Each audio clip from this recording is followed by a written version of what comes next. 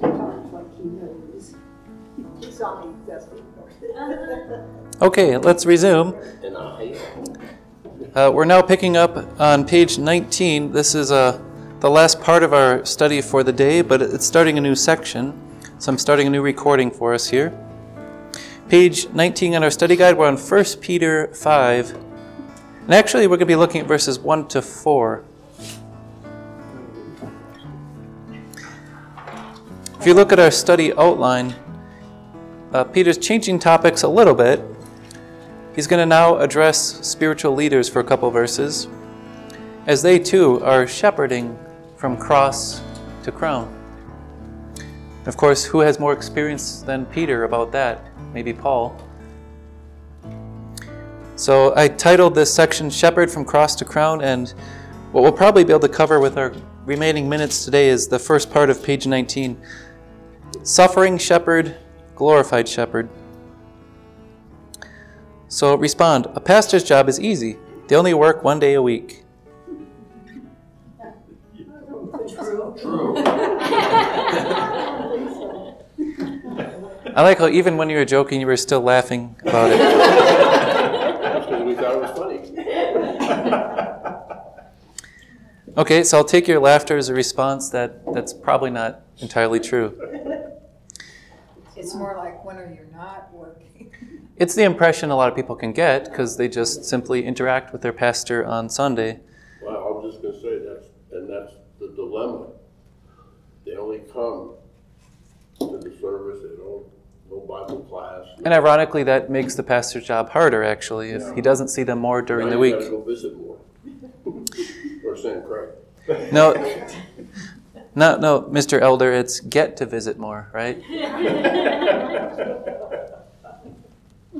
All right. Come to your house. If Bethany misses a Sunday, you'll have to just show up, right? I was concerned we didn't see you on Sunday, Bethany. Suddenly she never misses. Well, I guess it would be safe because they're all out of diapers, right? Yeah. Okay, so, yeah, we could show. It's a whole new era. She'll just say, oh, our babysitter has arrived. Take off. All right, we got to turn to 1 Peter 5. To the elders among you, I appeal as a fellow elder and a witness of Christ's sufferings, who will also share the glories to be revealed. We'll just pause there. So notice once again, though, Peter has done what we just read in, verse 13? He's weaving in the sufferings of Christ and the glory to come.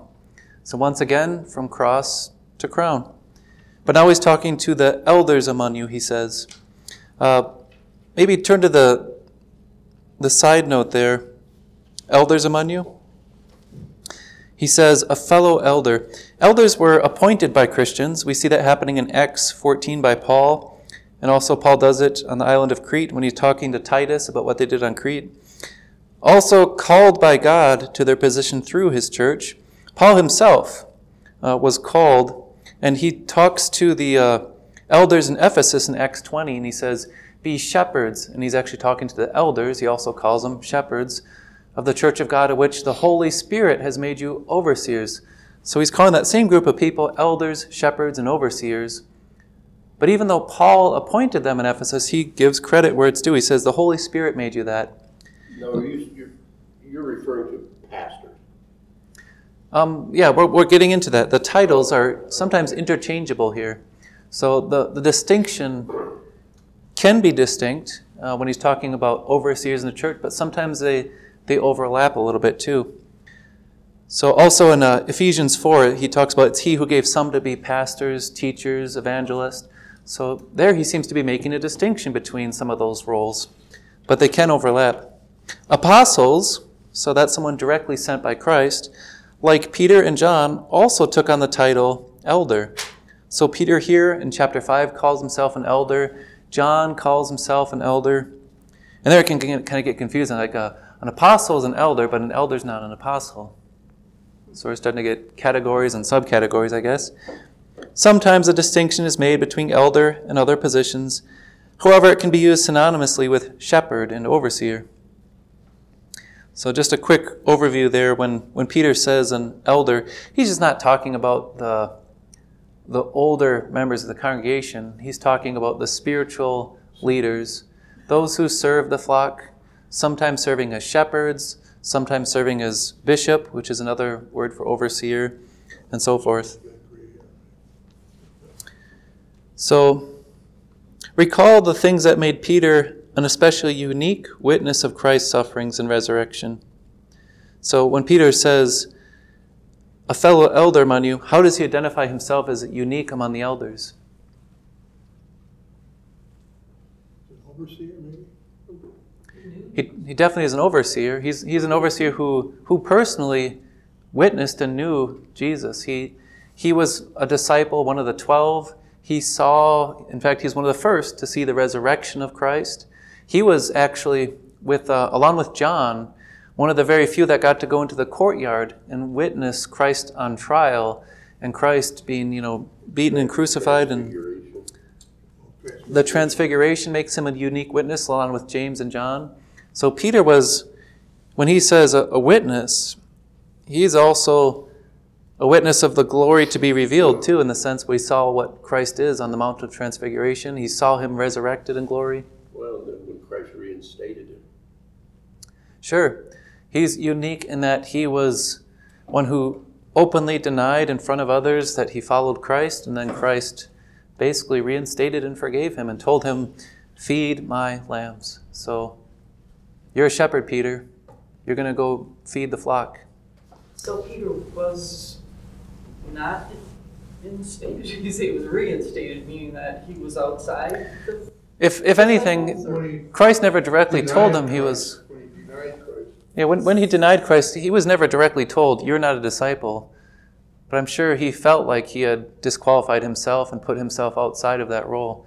So he's told directly by Christ. No one could question, Peter, you denied Jesus. You don't deserve to be an apostle. He could say, Jesus told me, feed the flock. Jesus told me, feed the lambs. So Jesus gave him what he needed.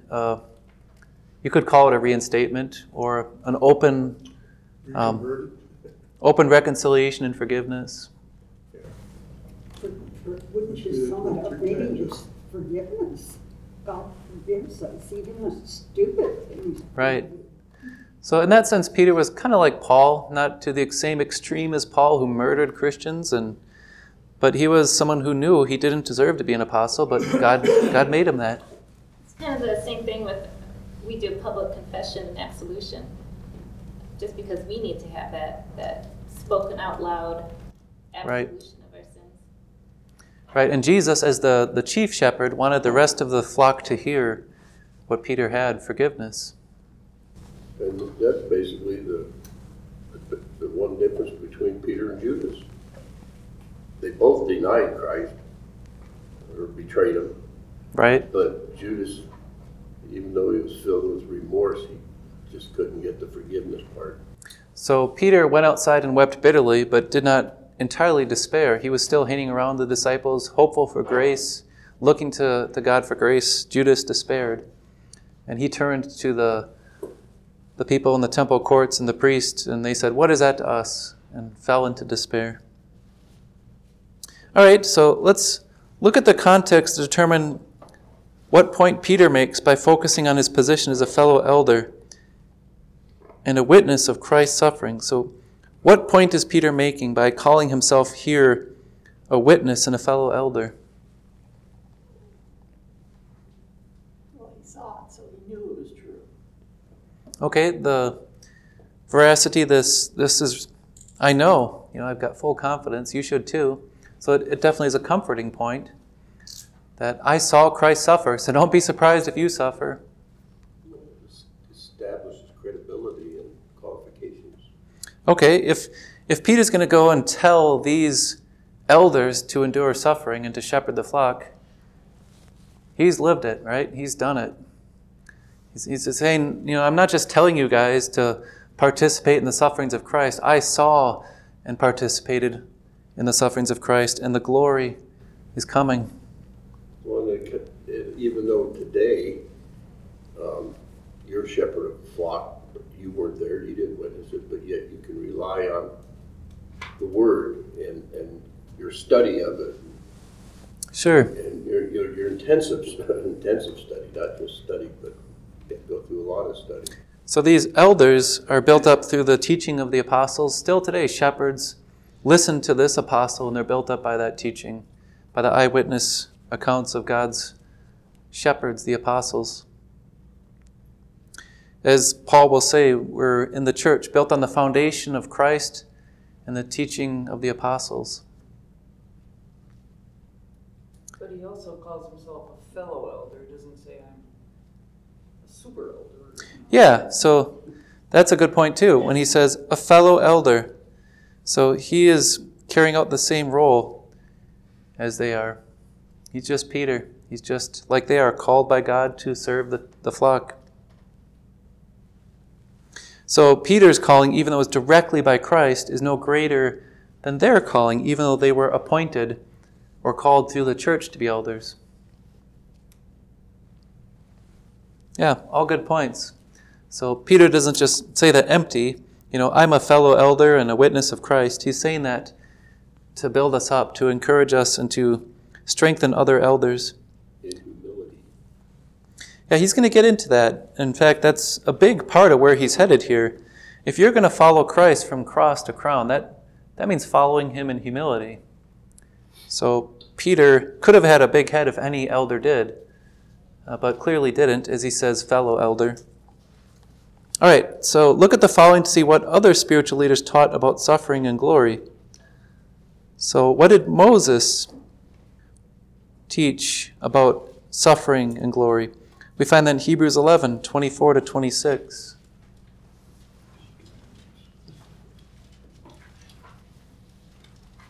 Anyone want to read that section? So what does Moses, another spiritual leader, teach us about suffering and glory? Hebrews 11, 24 to 26. Okay. By faith, Moses, when he had grown up, refused to be called the son of Pharaoh's daughter, and chose to suffer with the people of God rather than to enjoy the fleeting pleasure of sin. For he considered reproach for the sake of Christ to be greater wealth than the treasures of Egypt, since he was looking ahead to the reward. Yeah. So Moses could have, the writer to Hebrews is saying, could have enjoyed the fleeting pleasures of Egypt and being a prince, the son of the daughter of Egypt, but he chose not to take that on. Instead, what did he choose to take on? And he kind of did it in his self-righteous zeal and murdered somebody and called himself before he was called. Tried to do his own plan of rescue. Didn't do it in the right way at first, but still, what did Moses choose? To be a Christian. Follow Christ. Yeah, and here the writer of Hebrews says to follow Christ. You could put the title Christian here, which meant not being part of the palace, not living the good life and the fleeting pleasures of Egypt, but suffering, enduring reproach for the sake of Christ. Because why? He was looking forward to what Peter says, the glory that will be revealed. So Moses is one example of a leader. He was called a shepherd of Israel, but he was not looking for the glory of this world. He was looking for the glory of the next world.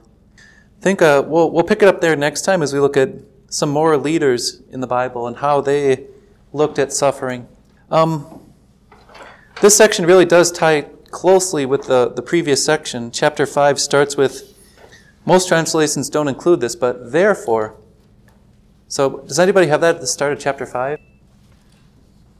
Therefore, or on account of this? Or is your chapter 5 just jumping like it's a new section? You got the therefore? Okay, so the Evangelical Heritage Version captures that, which is actually part of the original Greek here. The start of chapter 5, when he addresses the elders, is immediately tied to the previous context of Peter talking about suffering under the will of God. So I exhort the elders. Okay, so the ESV, the English Standard Version, has so wise, or likewise. So this section is directly tied to what Peter had just said, suffering according to God's will. And then he begins to address elders. So I just thought that was a good point to note that this section is tied to the previous section. So the persecution that you endure, he's basically saying to elders, is an example to the flock. let's pause there. Next time when we resume, we'll pick it up with the middle of the top of page 9. And we'll say a closing prayer regarding what we looked at in chapter 5 now. Lord, we thank you for those who have shepherded your flock, called many times through your church or like Peter, directly from Christ, and that those elders have fed the flock and carried them through many sufferings as they preach and teach about the sufferings of Christ and the glory that will follow. We ask that you bless and support shepherds today as they continue to feed your flock, that they may all live as an example to persevere, endure, and to point us from cross to crown. Amen. Okay, we're on the top of page 19 today. We covered, last time we covered suffering shepherd, glorified shepherd. Talked about why Peter's bringing this up now. He's a fellow elder and a witness of Christ's suffering. Well, recall, actually it says at the start of this chapter, therefore, since you're going to follow through all this cross to crown, shepherd. So he's particularly pointing out the importance as shepherds lead by example, feed the flock, and do what they're called to do. But we had been through an exercise in the middle of page 19. We're going to look at some of the other spiritual leaders and what they taught about suffering and glory in the pages of Scripture. So Peter, it's pretty much the theme of his letter, teaches about suffering and glory. And he's a spiritual leader, and he says, fellow spiritual leaders, keep this in mind. He struggled with it himself. Let's look at some of the other leaders who I guess you could even also add themselves struggled with it at times. So I think we looked at Moses, right? The writer to the Hebrews says Moses, he chose suffering. He chose to face disgrace and not to join in the temporary pleasures of Pharaoh's house as the son of Pharaoh's daughter, because Moses was looking forward to a greater and higher throne. Okay, so what about David? Look at Psalm 27 for King David and what he thought about the pleasures of this life and the sufferings and the glory. So we'll continue our segue as we look at one of the first shepherds of Israel. Israel as a nation.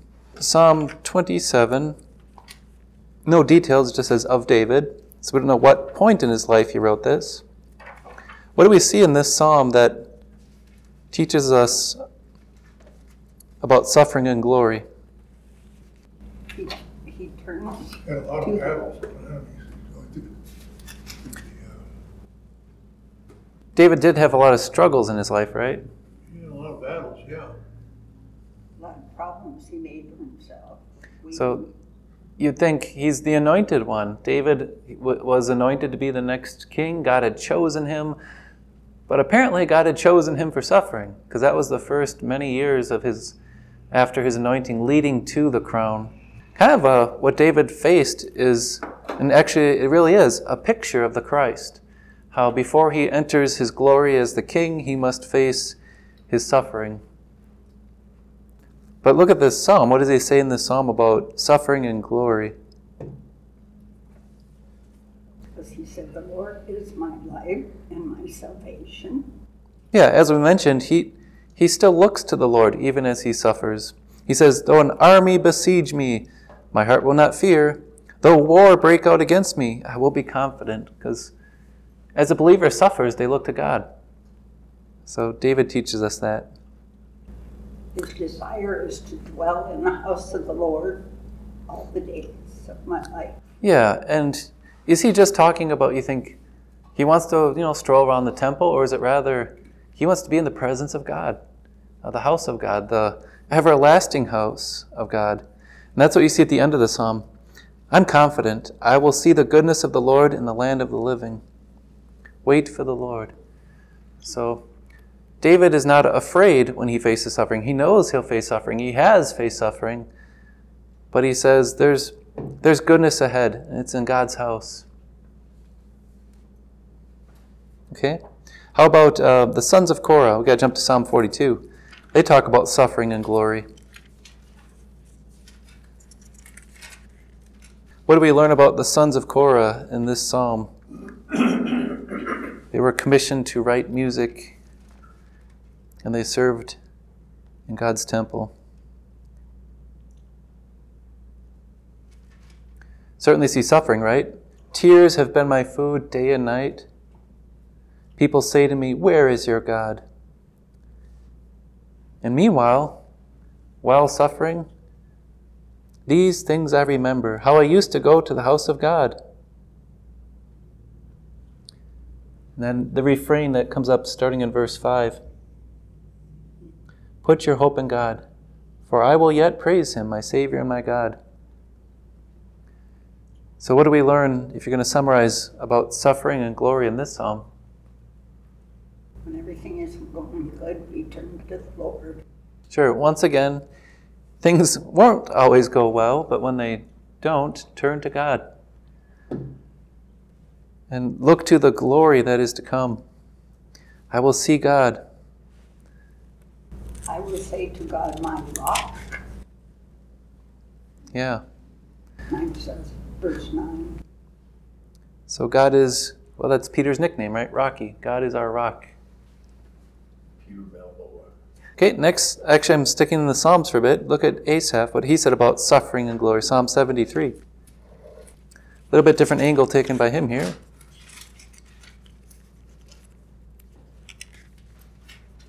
When we suffer, something starts to happen. Look at verse 3 of Psalm 73. What can sometimes happen when we're suffering? We envy something else. Mine Yeah. says, or I envy the arrogant. Yeah, we envy the arrogant, or as he goes on to describe him, really the unbeliever, the wicked. Because how does the unbeliever appear to be when they're living their life compared to your life sometimes? There's always seems to be great.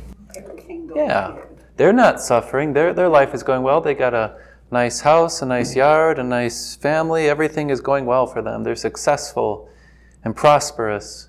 Meanwhile, what's sometimes happening to the dedicated, faithful Christian who worships the Lord? They're facing struggles, health struggles, financial struggles. They're being persecuted at times. So that's what Asaph addresses with suffering and glory. But what's he lead us to? So this is what the wicked are like, always free of care.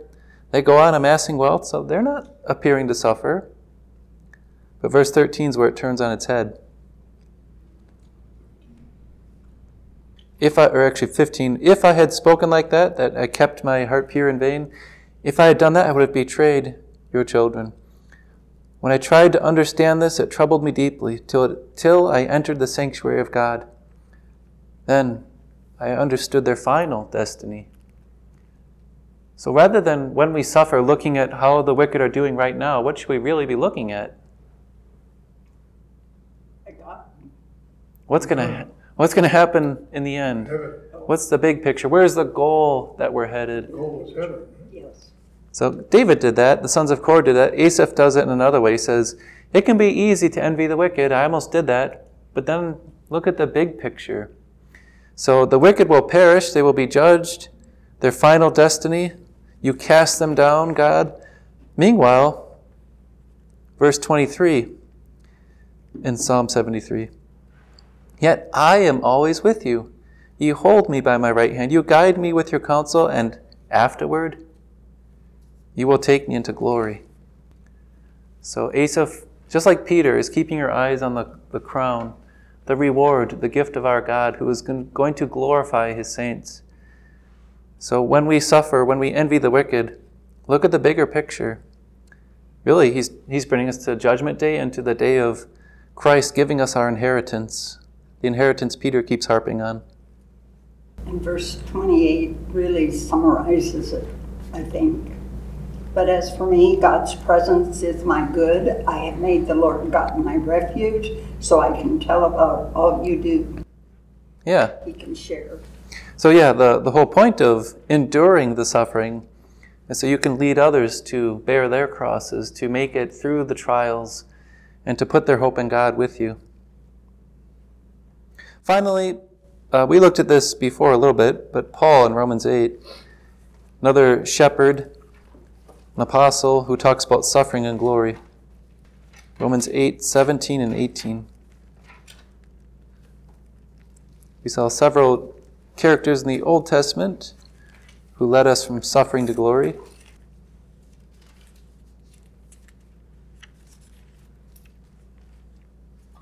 So regarding suffering, Paul writes, "If we are children, we are heirs, heirs of God and co-heirs with Christ, if indeed we share in his sufferings, in order that we may also share in his glory.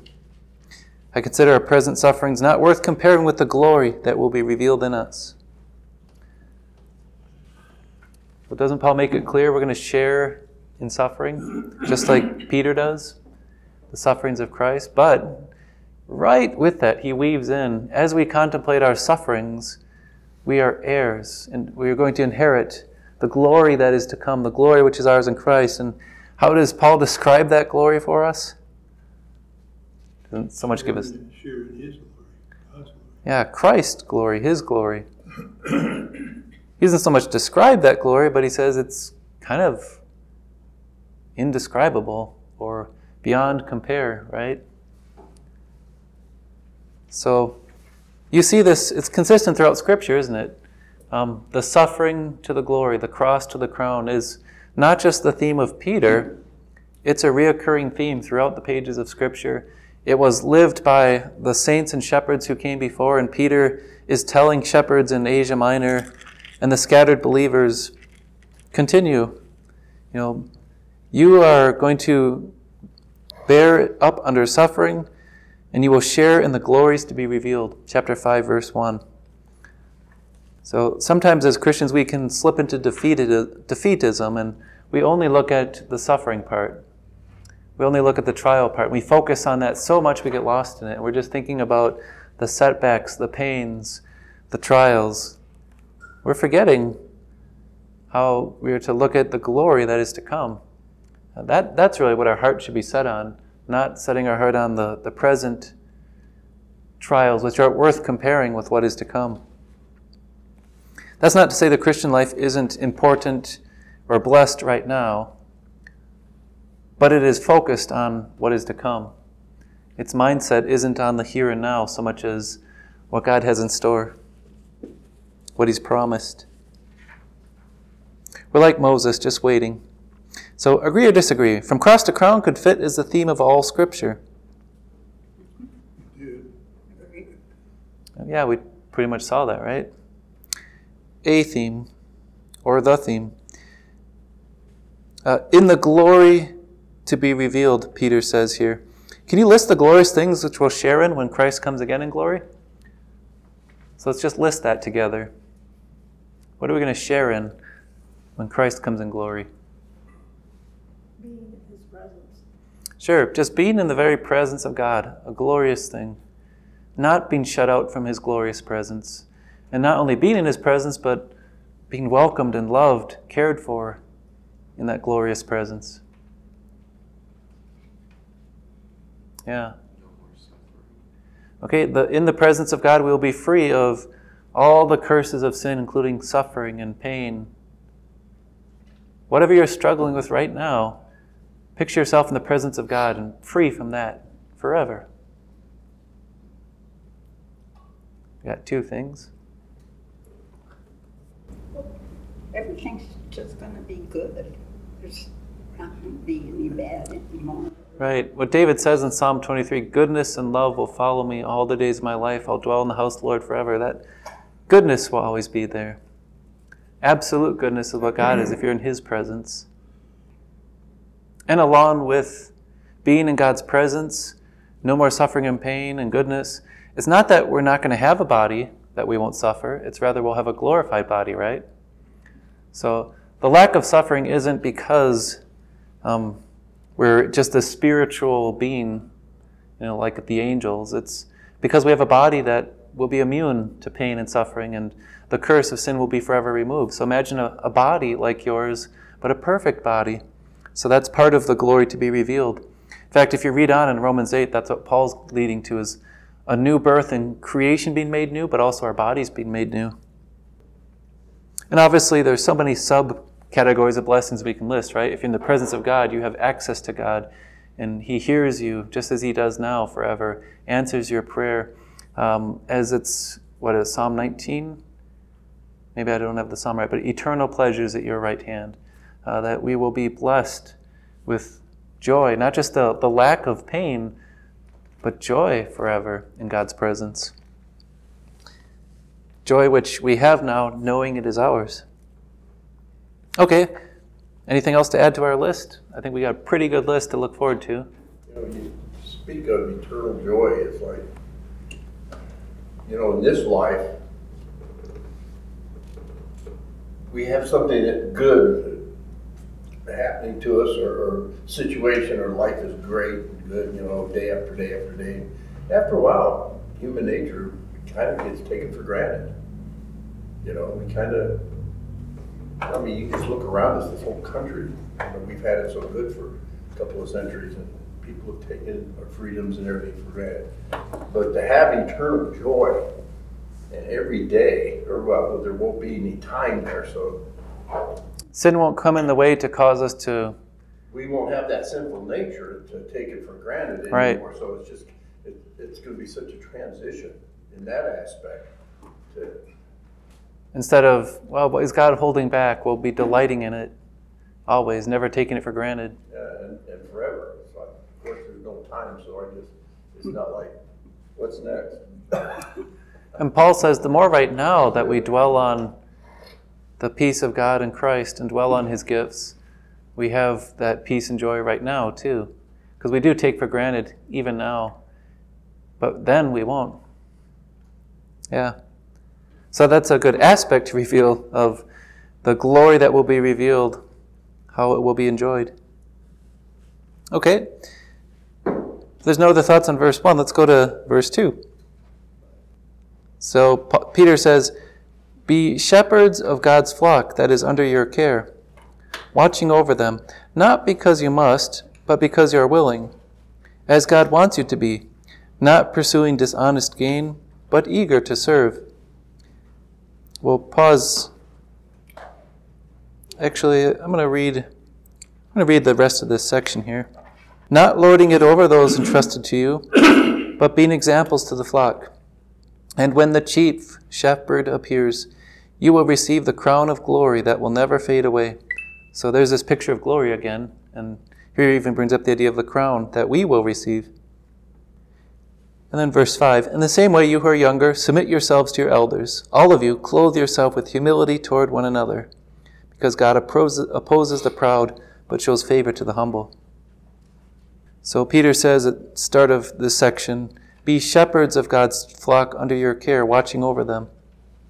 Pastors are supposed to shepherd and watch over those entrusted to their care.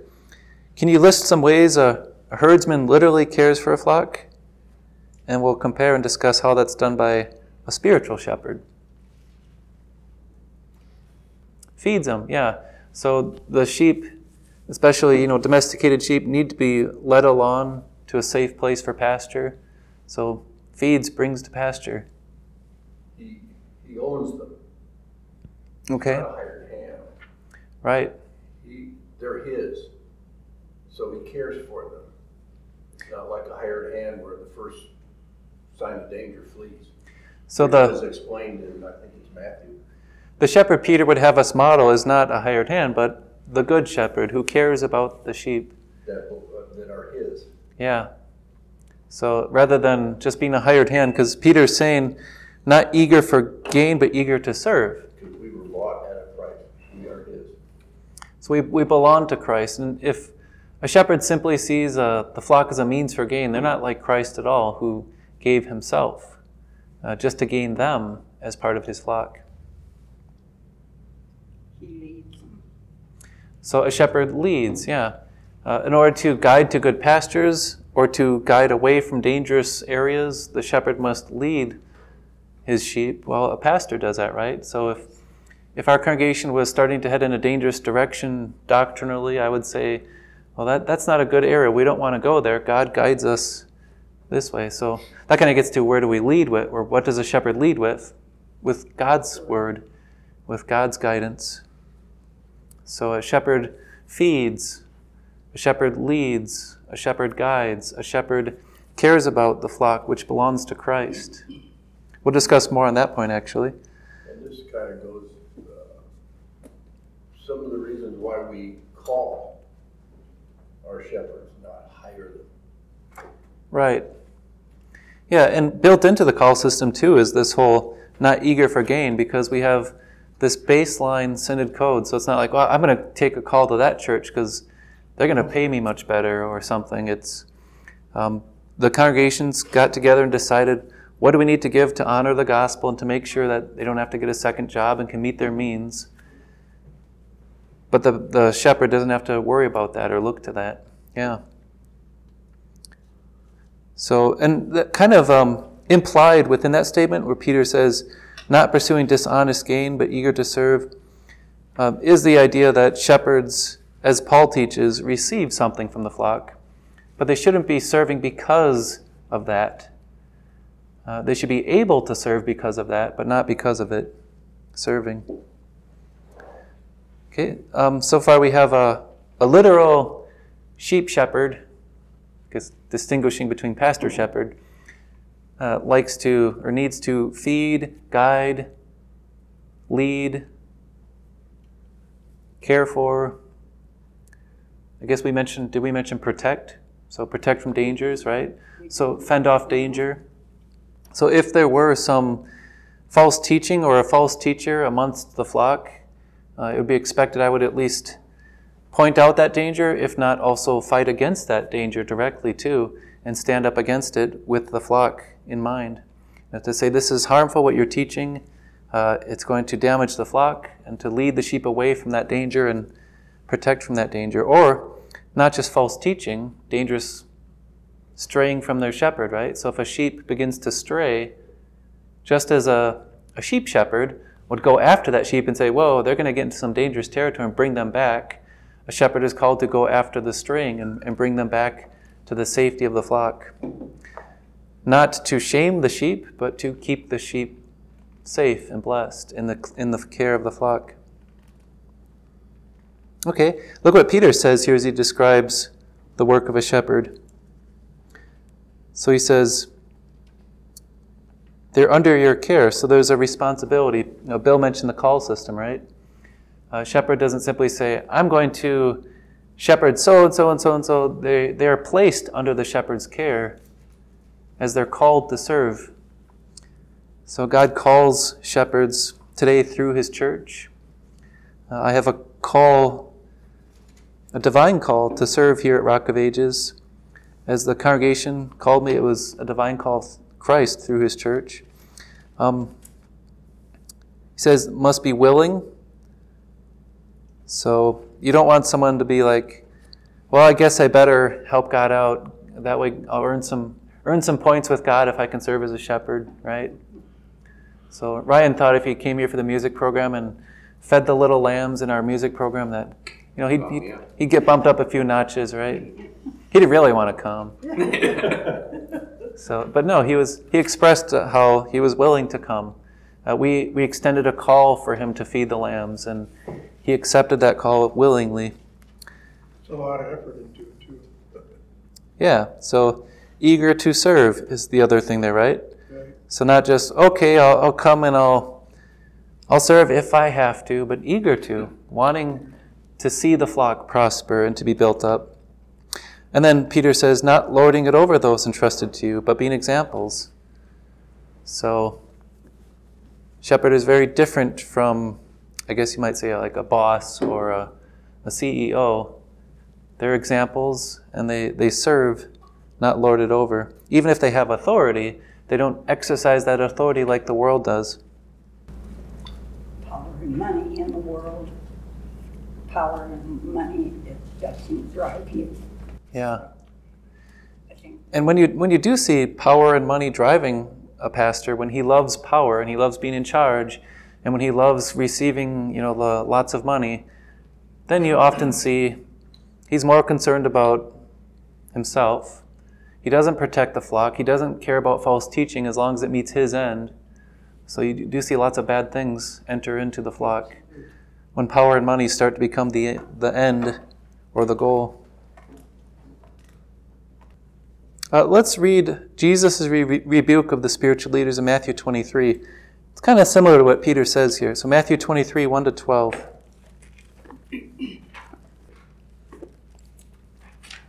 Peter says, not lording it over the flock, but eager to serve.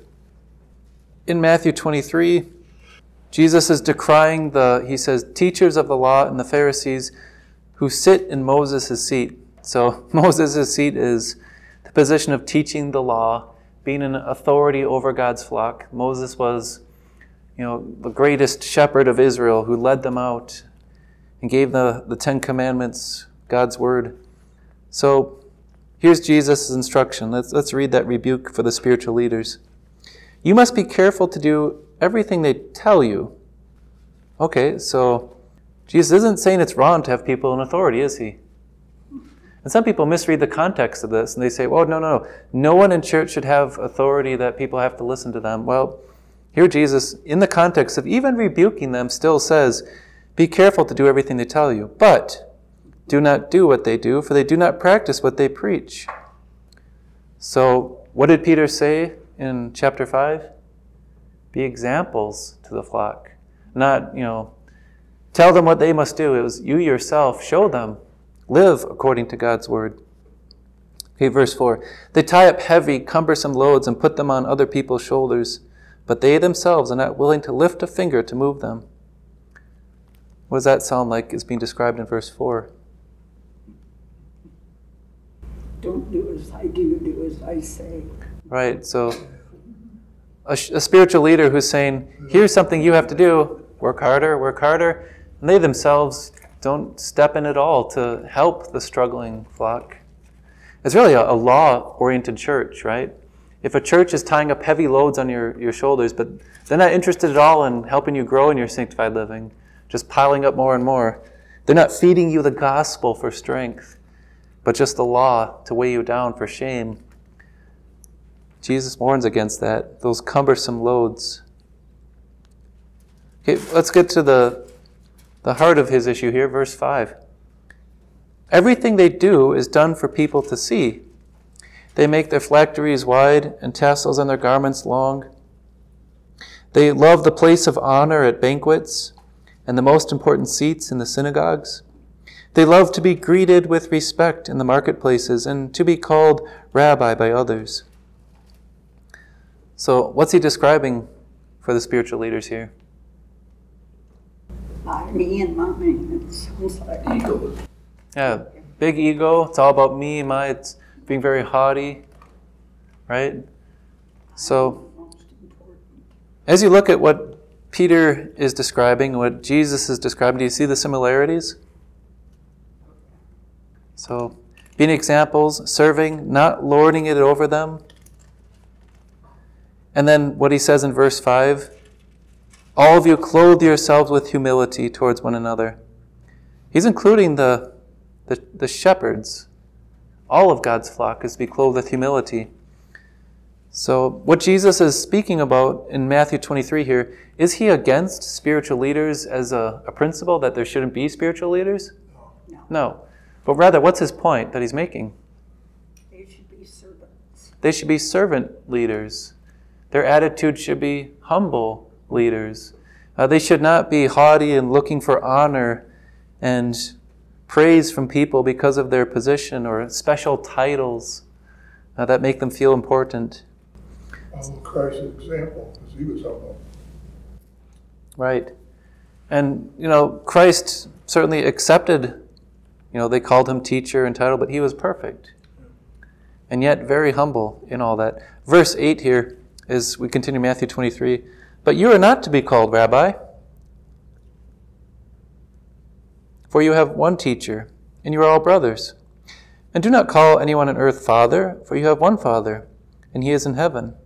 Nor are you to be called instructors, for you have one instructor, the Messiah. The greatest among you will be your servant. For those who exalt themselves will be humbled. Those who humble themselves will be exalted. Some mistakenly use this portion of Scripture to argue that it's wrong to have spiritual leaders. Can you explain why that's a misinterpretation which contradicts Scripture? start with the immediate context of Matthew 23. Just looking at the immediate context, is there anything that says it's wrong to have spiritual leaders? No. Nothing wrong with it. It's a matter of using it strictly for yourself.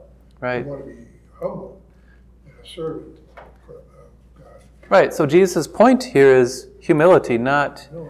don't have spiritual leaders. He doesn't say, forget the teachers of the law. There should be no teachers of the law. No, rather, he says, don't be like the haughty teachers of the law, my disciples. Your brothers, be humble.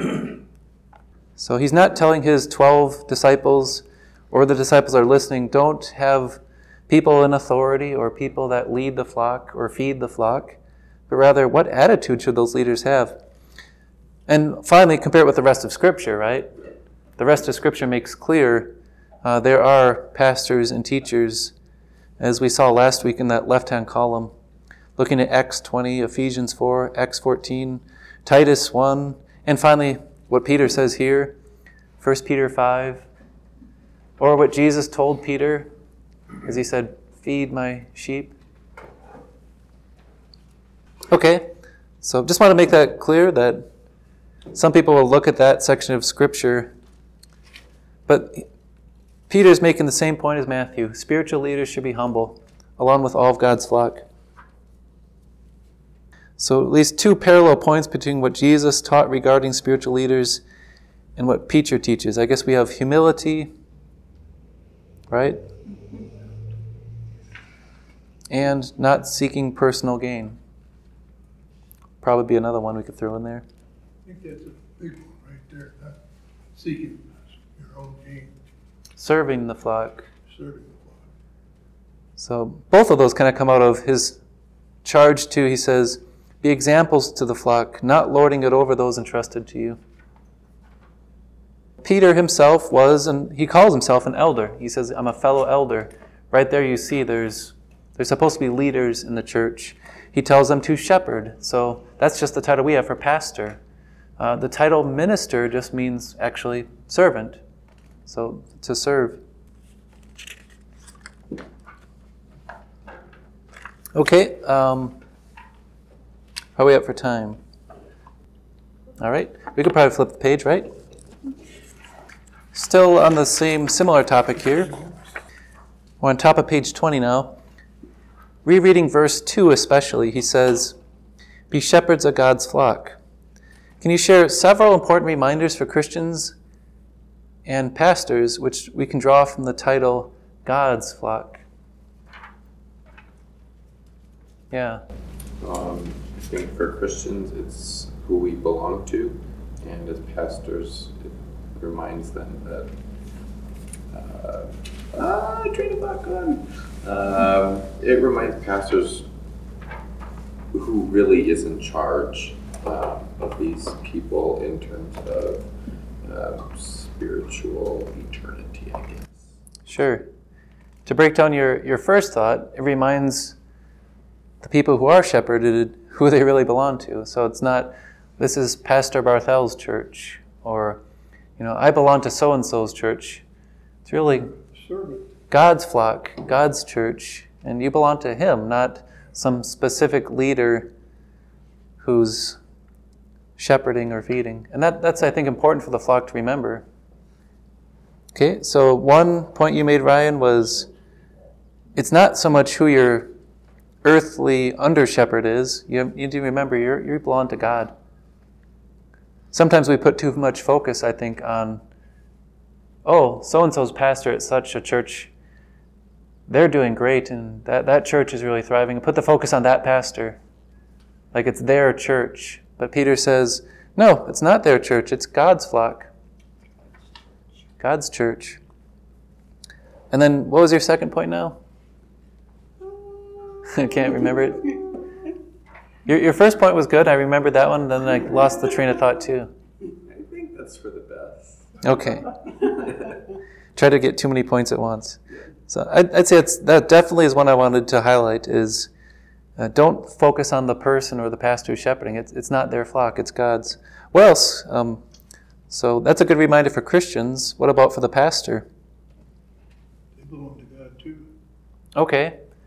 So the pastor needs to remember they're under God. It's his flock, not their flock. So opposite direction, right?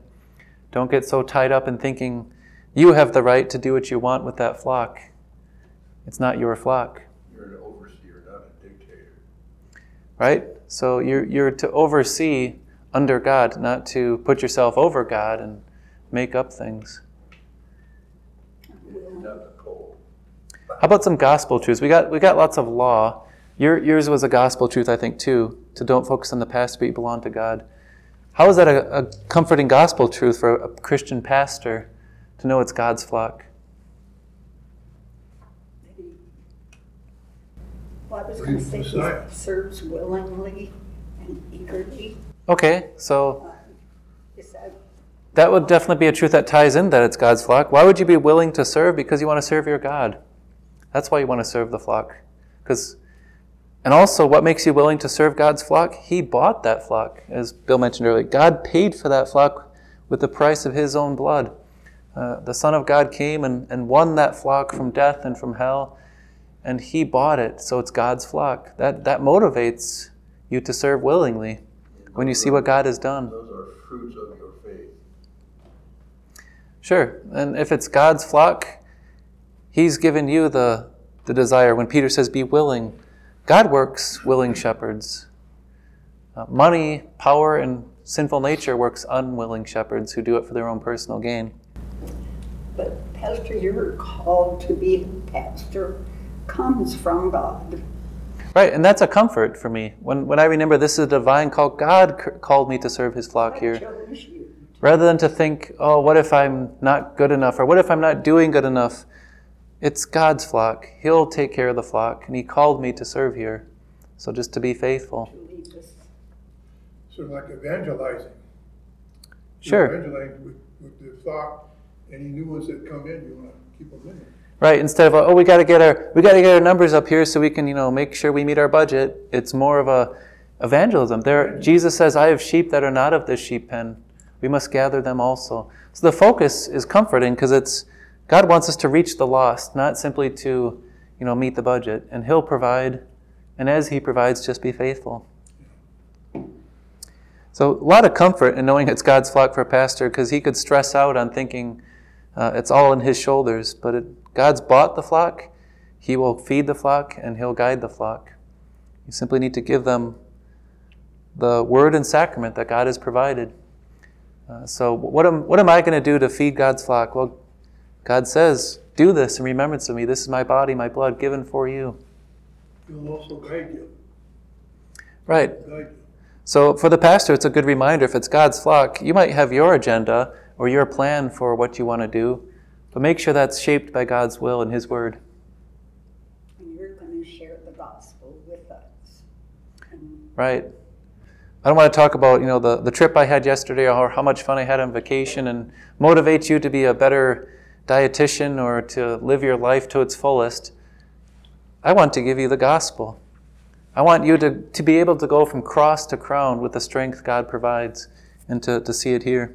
I always tell the confirmation students what the goal is for confirmation class. I ask them, what do you think the goal is? And they always come up with these. Well, so we can learn what our church is about, or so we can, take communion. No, the goal is so that they will be in heaven someday. And I just happen to see teaching you this word of God to be the best way to do that, and shepherding you in this body of believers to be the best way. If you, after learning everything, want to be a part of this church body, my goal is ultimately to see you in your heaven. And I'm just doing the best way I know how right now. All right. Peter's words apply to anyone who wants to serve God's church by preaching or teaching the gospel. What are some of the different types of positions filled by people as they serve as spiritual leaders and teachers in our congregations? So Peter, just even in this section, says elders, overseers, and shepherds. Overseers comes from that term watching over them. So just in this section, he's got 3 different titles for those who serve as leaders in God's church. So anyone that's preaching or teaching the gospel needs to keep these words to heart. That they're willing, that they're eager to serve, that they're not seeking personal gain or dishonest gain, that they are not lording it over those entrusted to them, that it's God's flock, that they're examples. All those are points for any called worker. What are some other positions besides pastors that we utilize in our congregation? Ushers, Ushers, elders, elders like. So we got a head usher, we got head elders here, Teachers. choir, we got teacher here. Yep, we have singer, those who serve in the choir here and lead the choir, and we have all sorts of, we got council members, so spiritual leaders that make plans and direct the way that the church carries out its ministry. Yeah. Help maintain the building service. Even those who use the gifts that the congregation gives to maintain the place of worship and all the things that are entrusted to our care.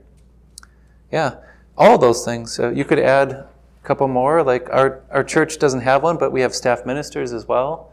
So they're called. We have at our congregation those who are called to teach in a limited way, but on Sunday morning for the little children, Sunday school teachers. So you have that.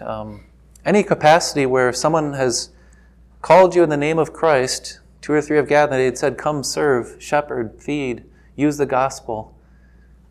These words apply to them. All right. So, looking at, again, verse 2 to 3, we have to discuss what pitfalls must be avoided by a minister of the gospel. And how does a body of believers watch out for these dangers when they call someone to serve? So, be willing, eager to serve. How do we avoid the pitfall that someone's not willing or not eager to serve? When they do it because they think it's a work that's going to earn them something. Sure. That's a pitfall. So how do we avoid that pitfall? When we call someone to serve, whether they're going to be an usher or a Sunday school teacher or a pastor or a teacher, how do we avoid having people that are unwilling serving on the council? How do we avoid having people that are unwilling stepping up to do things? You guys just don't get it because you're always willing, so it's hard to imagine that. But Don't force people to do things. That's big. I think in churches, I know in my home church, we always struggle to get people to serve on council every year. And I think the more we force people into those positions, either them, if they're not truly willing, it's just not going to make their experience. right. So if we're like, oh, we have to have this many people on the council, therefore you have to serve, or we have to operate Christian Sunday school on Sunday morning, therefore you have to do it. Shouldn't it rather be, hey, we have someone who's able and wants to play piano. Let's have them serve in worship instead of compelling people to serve just because we think we need to have it. Shouldn't we rather say, here's someone who's willing, now we can meet that ministry need, now we can fill that goal.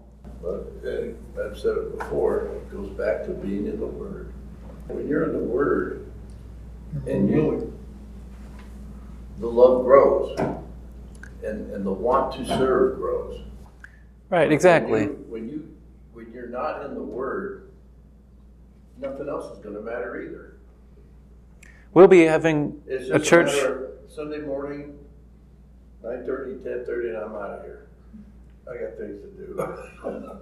We'll have a church full of drudgery and people that are unwilling to participate in anything if we don't have the gospel and people aren't in the Word to feed them. That's where the willingness comes from. Yeah. So, for example, it's attach that concept to the pastoral ministry. How do we get pastors that are willing? We give them the gospel. We say, hey, if you're going to serve as a pastor, we want you to spend this many years digging into Scripture, learning Scripture. And you know what?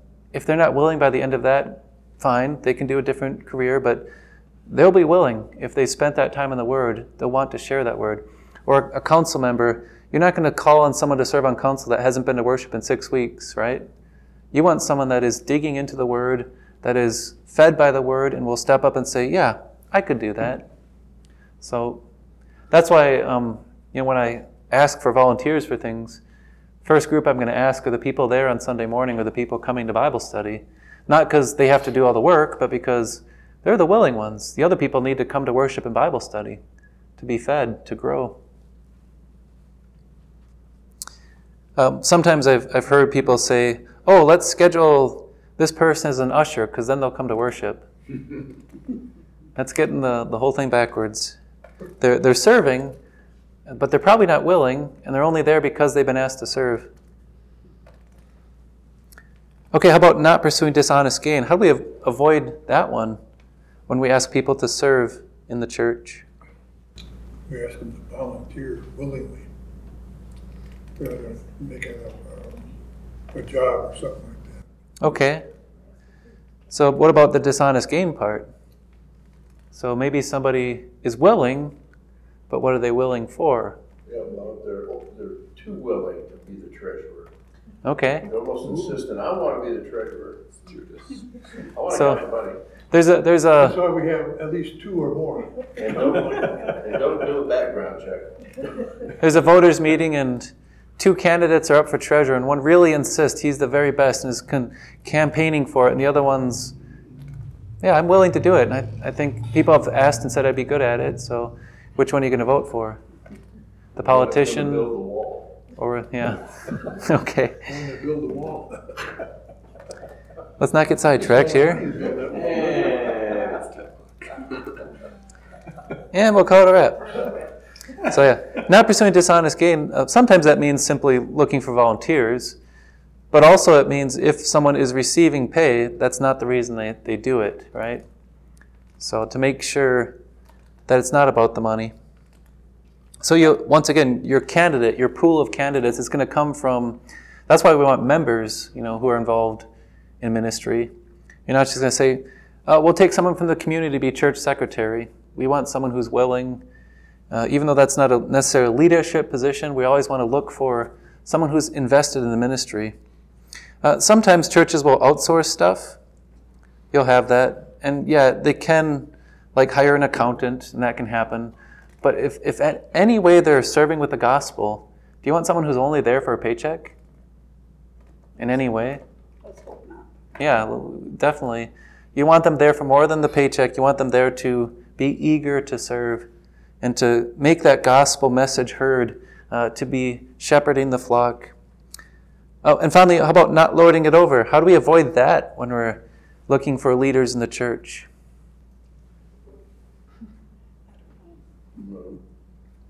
Maybe don't include it in the job description. Please lord it over us. We want someone who's a ruthless leader who will get things done. That works in the business world, right? Someone who's ruthless and heartless, and they get to the bottom line, they make the business grow. You don't want that in a spiritual leader. You don't want someone who's only focused on getting things done. You want someone who cares about souls, right? So that's all law, no gospel, no love. Right. And it works in this world.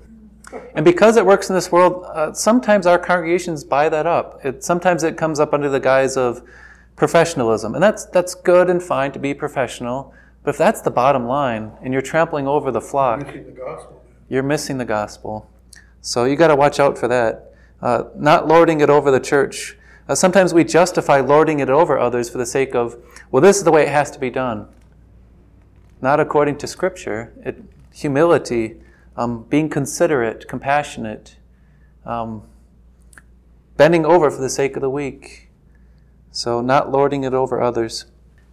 Can you share what you consider to be some of the top priorities a pastor or church worker should have in order to be an example to the flock? Humbleness, for one. Sure. How can you be an example? Imagine if you had a spiritual leader who everybody looks up to who's not humble.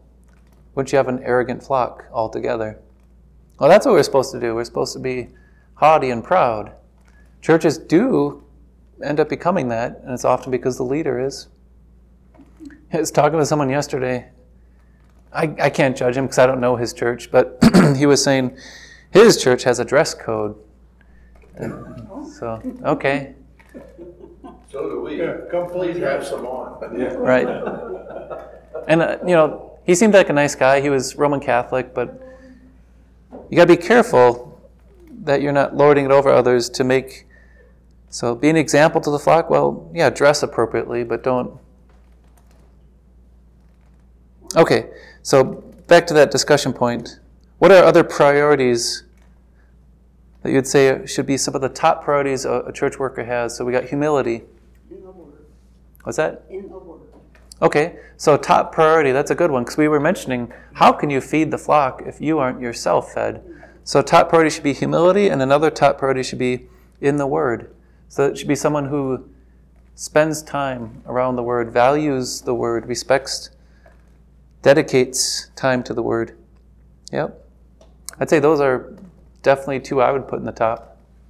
Humility and in the Word. Reminds me of Isaiah 66. This is the one who I esteem, one who trembles, who's humble at heart and who trembles at my word. Willingness, maybe. Okay, so as an example to the flock, they should be willing. If they're asked to do something, you shouldn't have to prod them on. They should just do it without having to be, coaxed or anything. Just a willingness is there. Maybe be happy to serve. Sure, happy to serve. So if you have a spiritual leader who shows up for the council meeting and like, oh, this meeting ran 2 hours long last week, or 2 hours long last month. I hope it doesn't happen again. I just don't have time for that. Right? So be willing, be examples, willing to serve. Yep, good points. So things to keep in mind. And what I want us to discuss earlier is how do we avoid that? Because it can happen in healthy congregations. We're blessed right now to not have, as far as I know, spiritual leaders who are not willing or eager for personal gain or who are lording it over others. But that can happen. So we want to be careful that it doesn't happen. I think that willingness thing is maybe going to be a challenge for us because when people step up and they see others don't, maybe they feel burnt out. So we got to watch out for that. Make sure that we're not just trying to fill positions, but we're looking for willing people to fill those positions. So if we have, for example, right now, the need for a church president, it's not, oh, we have to have a church president. It's rather, we'll wait till someone that's willing comes along, not pigeonhole someone into there that isn't willing to do it. So God will provide.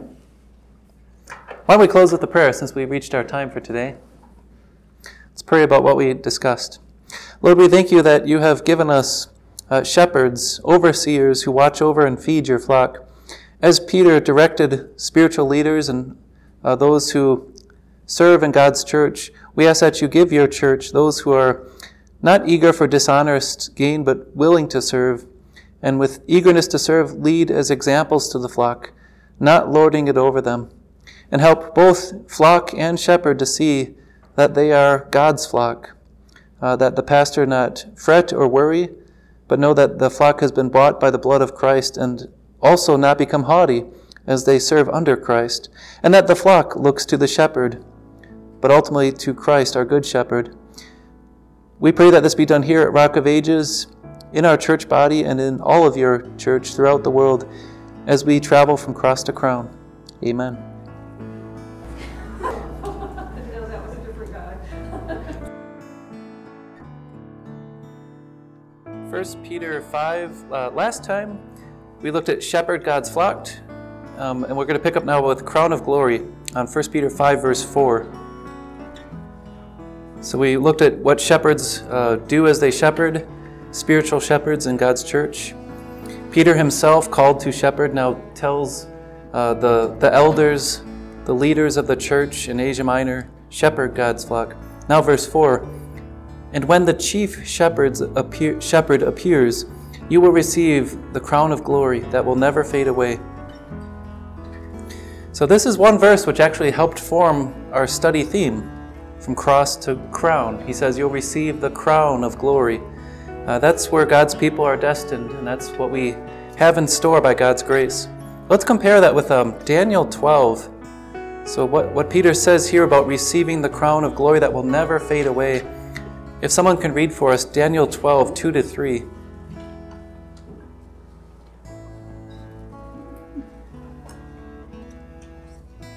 And while we have some paging there, note we got 3 other verses we'll be looking up regarding this topic, the crown of glory that we receive.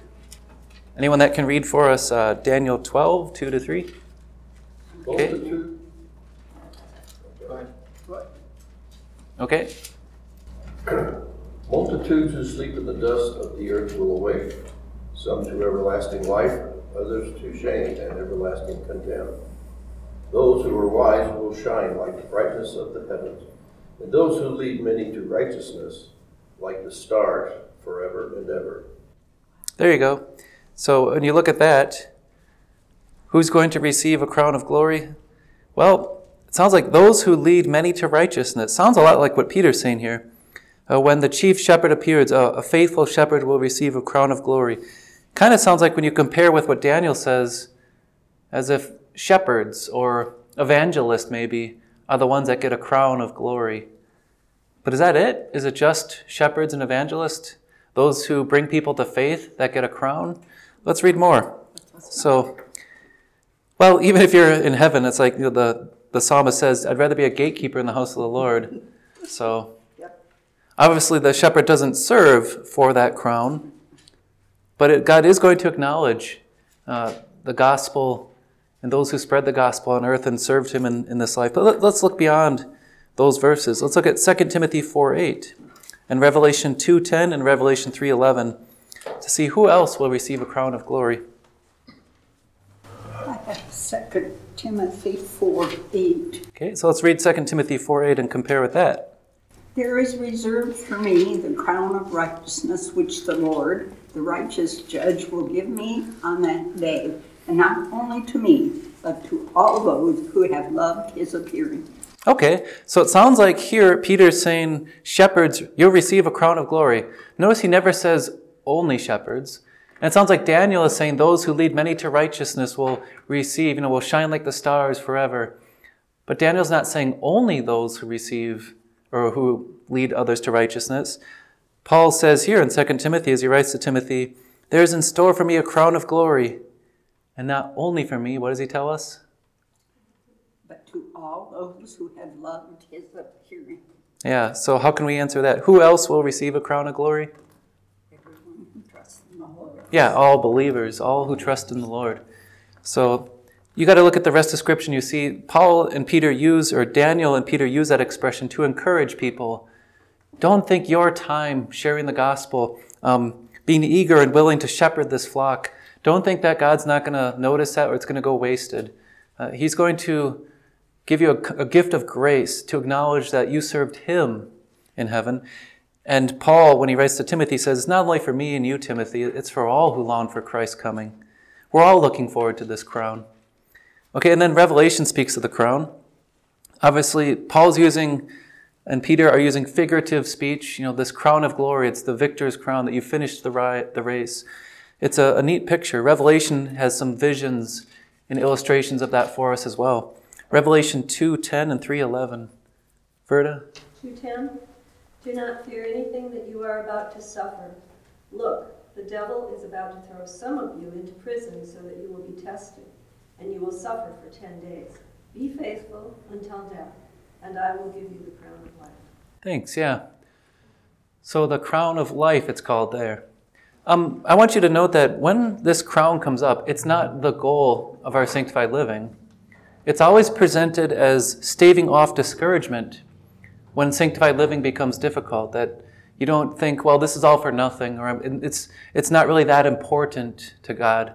So you see in that context in Revelation, endure, this suffering and persecution, very similar to Peter's letter, because you're going to receive a crown. Or Daniel, when you look at Daniel's letter, it's about living as an exile, among this foreign people, and it seems like God is not ruling, but someday you'll see him on his throne and you'll receive the crown. And here in Revelation, here in Peter, as he says, shepherd, remember the start of chapter 5 says, therefore, look at the previous chapter, since there's suffering, those who suffer according to God's will, therefore shepherd, he reminds them there's a crown coming. And that's why I went with that theme, cross to crown. It's there to stave off discouragement, to encourage the believer who's already saved and who might think all this leads to nothing.